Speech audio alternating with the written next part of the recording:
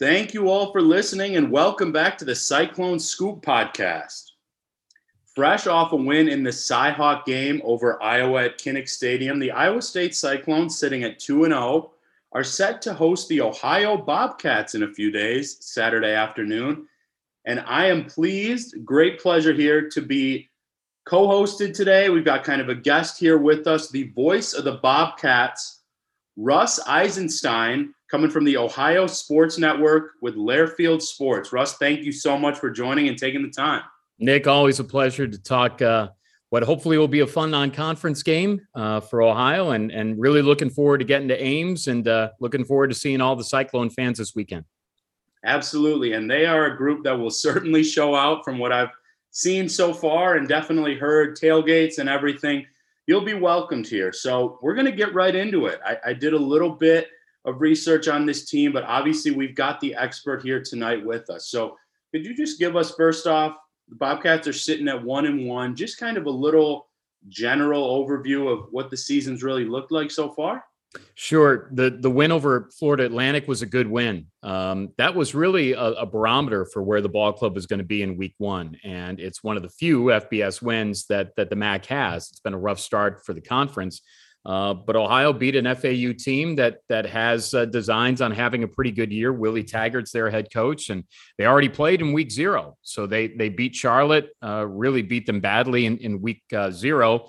And so we were all very interested to see what Ohio would do against a team that had already played. And it was a fun night at Peden Stadium. It was a good win, and Ohio scored 41 points. And there was a time there where there was a 24-0 run in the ball game. So, you give up 38 points. You say, well, how good was the defense in that game? When they needed to be good, they were good. And it was a good way to start off the year, balancing run and pass. And Curtis Rourke, Ohio's quarterback, was outstanding in that game. He threw for 4 scores and he ran for another. He's the MAC Offensive Player of the Week going into week 2. So it was a good start to the year, and hopes were high for the game at Penn State. Ohio had won there in 2012, and that was one of the benchmark non-conference wins of the Frank Solich era. And there were a lot of really competitive games against Big Ten opponents and Power 5 opponents in the Solich era. Really close at Minnesota before, beat Illinois previously, close against Pitt, but played really well, obviously, in 12 and won there. The hope was to try to go back-to-back or to be a little bit more competitive than they were. It turned out to be a 46-10 loss.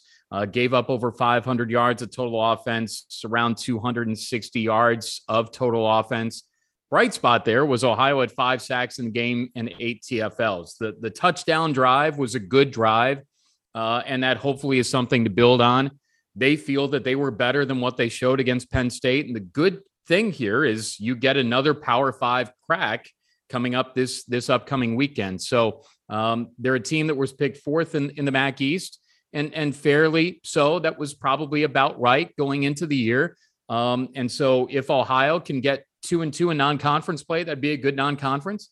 But you'd love to get the upset against Iowa State for sure, going into the Fordham game, a very formidable FCS opponent, to conclude non-conference play the weekend after ISU. Well, that's a really good kind of breakdown for our group and our listeners here. I'm really glad you spoke on the balance of that week 1 victory, because that was something that stood out to me. And then Curtis Rourke as well. He had a big game. Obviously, things were a little tougher against Penn State. I know their running back had a big day, but that's a tough place to play. And obviously, Penn State's, very competitive in the Big Ten as well. Could you just give us a little breakdown of what makes, from what I saw, a star on each side of the ball in Curtis Rourke, and then potentially Bryce Houston at linebacker, pretty special for the Bobcats? Yeah, Curtis is Nathan Rourke's brother. And so if you have, I'm assuming there are a lot of Cyclone fans that are like me, that are football nerds that follow the CFL. So Nathan Rourke was a record-setting quarterback here in Athens, and he had a tremendous start, a record-setting start to the BC Lions season, just really typecast as a Canadian superstar. They called him Kid Canada up there in the first couple of weeks. And unfortunately, he went down to injury against Saskatchewan, I think in week 8 or 9. And he might be out for the year, which is really unfortunate because he's such a good guy and was such a productive Bobcat. And was setting records up there in Canada. Well, anyway, his brother Curtis was here too, Canadian born as well. Probably has a bigger arm than Nathan did, at least during his time here. And he's working on that read option that Ohio's had. Many of your fans might have seen Ohio play in those midweek contests for a number of years. Well, Nathan ran that option read really, really well. And Curtis is getting there too, which is a good dynamic to Ohio's game. Tim Albin, Ohio's head coach, was Ohio's offensive coordinator. And so the most prolific years of Bobcat offense, that was coached by Tim Albin. So this is a lot of the same stuff, and he's the head coach now. Well, anyway, Ohio knows how to develop quarterbacks, Tyler Tettleton, of course, and then, Nathan Rourke and now Curtis. And there have been some other good ones in there too. Armani Rogers is a tight end for the Commanders now, caught a pass in the opener and their win over Jacksonville. Well, anyway, all that to say is Ohio knows how to coach quarterbacks, and Curtis is making strides. It wasn't a great year for him last year, 11 touchdown passes, 7 interceptions, ran for 3 scores. That's why week 1 was so cool, because that was his best game as a starter. And you were hopeful against Penn State that he'd be a little bit more prolific. But the windows were a little tighter and the time was a little shorter. And that's why hopefully lessons learned against Penn State, they could put into practice against Iowa State. Then you had mentioned about Bryce Houston. He is a hard-hitting linebacker. He had a quarterback sack, 1.5 tackles for loss against Penn State. He has designs on 150 tackles this year, and he'd love to be an All-American. And that's not from just a selfish standpoint. He feels that will give his ball club the best chance to win ball games. And through the complications of COVID and redshirting and all that, he does have another year as well. And roster management's a lot different now than it's been before because of all that. But Bryce, I think, looks the part. And I think he very well is going to fit in nicely on the stage at Jack Trice on Saturday. I think when Cyclone fans see and hear about him, they'll say, hey, he could be a Big 12 linebacker. And that's the cool part of what Ohio brings to the table. The front 7 is good. And these linebackers can hit now. Key Thompson wears 38. He's going to be another really good one that fans are going to take a look at. And so, yeah, Ohio's linebacking unit that's anchored by those two, they're really good. And I think that new coordinator Spence Nowinski is having fun moving them around because they're a really, really good and fun unit to watch. Yeah, thank you for that. So like Houston, it sounds like not only were the numbers impressive from what I've seen, but I liked what I saw on film. And I think he even plays a little bit bigger than he is. That's something that I kind of noticed because his measurables aren't necessarily, quite that high. Iowa State runs generally a 3-3-5 stack defensively under John Haycock. What does Ohio kind of like to do there? And where do you feel that they find a strength or two on their defensive projections? Yeah, I think, 4 down linemen and moving guys around, they'd like to be multiple in their setup. I think that the cool thing, and we talked about this on the broadcast at Penn State, the cool thing is that you've got guys that were linebackers that you kind of had to move around a little bit. Ben Johnson led Ohio in tackles in the first week against Florida Atlantic. He had 15 tackles. There was a targeting penalty, so he didn't play in the first half against Penn State. So the numbers are a little skewed because he's played, not even a full 3 halves of football. But he's a real hard hitter too. So Ohio has the ability to kind of move athletes around. And even, against Penn State, the secondary, they were tested. They knocked some passes away too. I think you've got some guys in that back end there that can make some plays. Number 11 is Tariq Drake, probably the captain of that secondary. Had some interceptions last year, and he can make some plays too. So there are pieces there for sure. And the goal is to gel them before league play.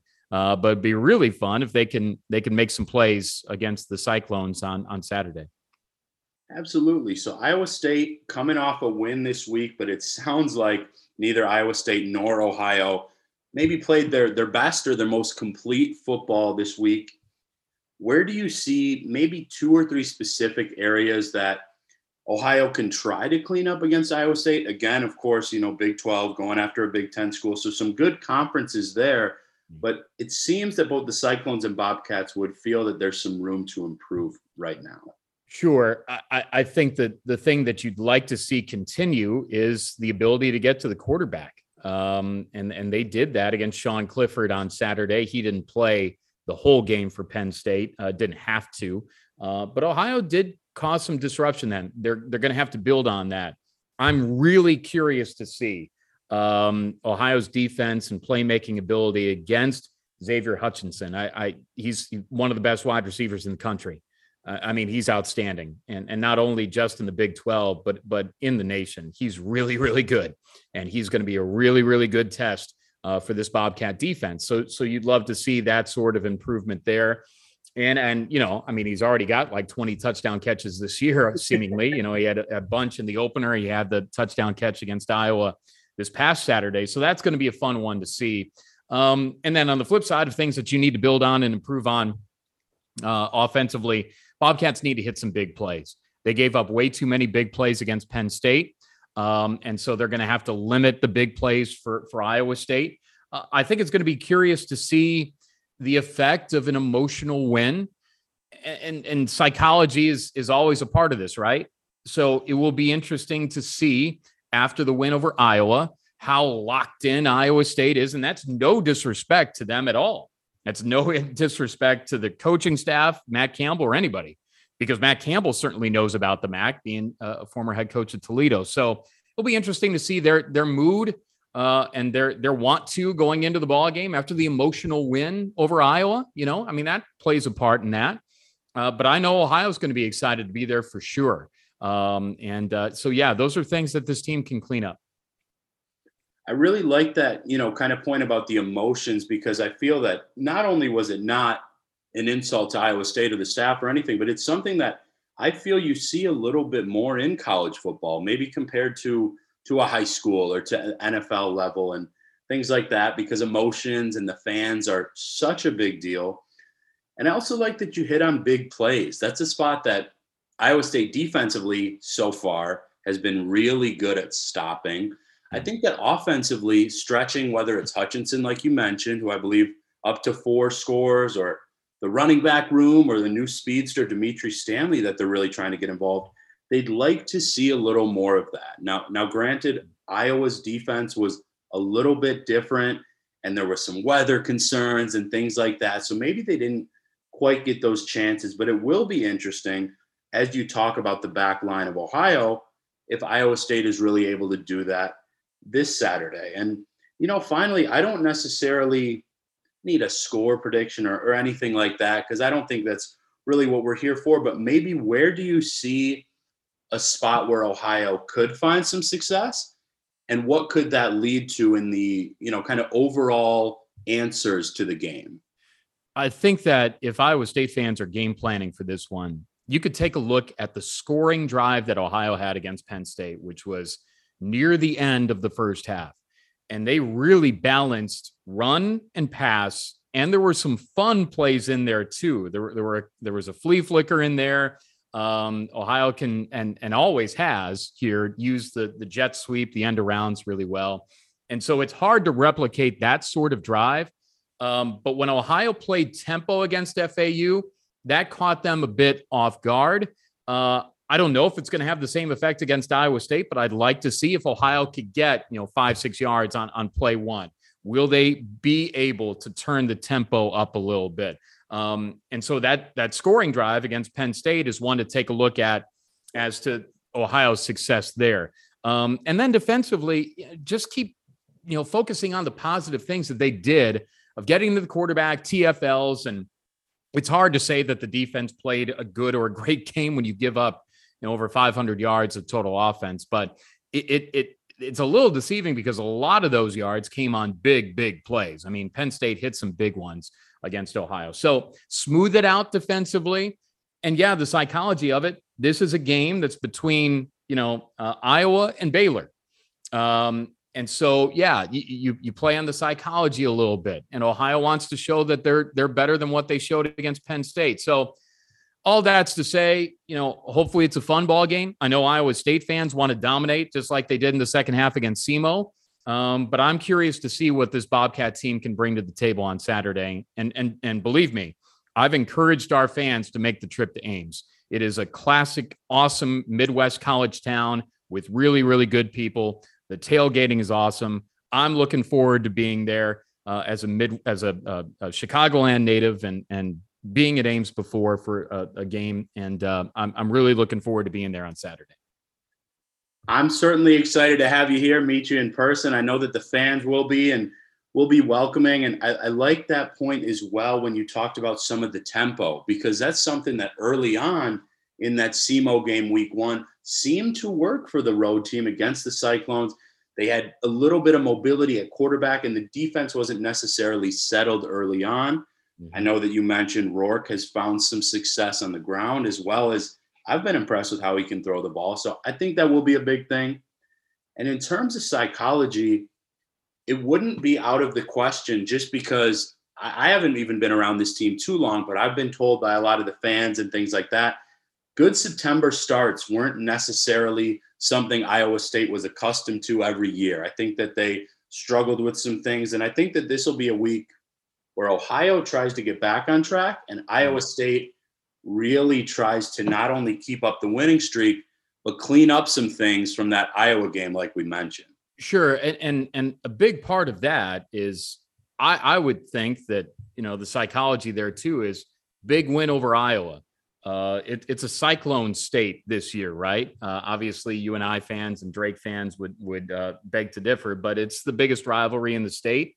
And so I would guess that Matt Campbell is saying, you know what, let's live up to that.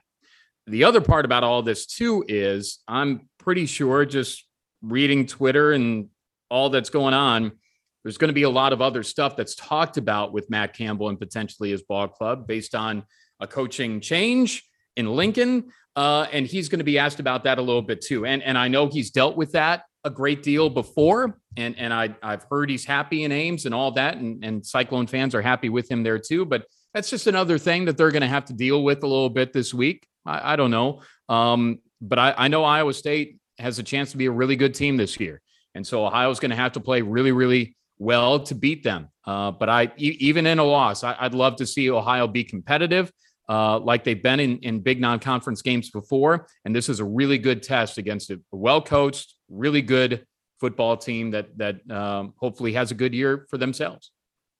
And I think that's a fair point. I haven't been around a lot of that either. And, we're not even necessarily implying anything, but on the face level, there have been reports that we've really seen on Twitter throughout the day. Some a lot, we'll say, stronger and, maybe ahead of themselves than others. So that will be interesting. I think the team will be ready. I just know that how there's veteran leadership from the staff and some of these players, but it's certainly worth noting, as you said, my friend. And, I think that it's going to be interesting. I figure Iowa State will take care of business, but I wouldn't necessarily be shocked if it's a bit of a slower start for the Cyclones at home. So thank you so much for taking the time with me today.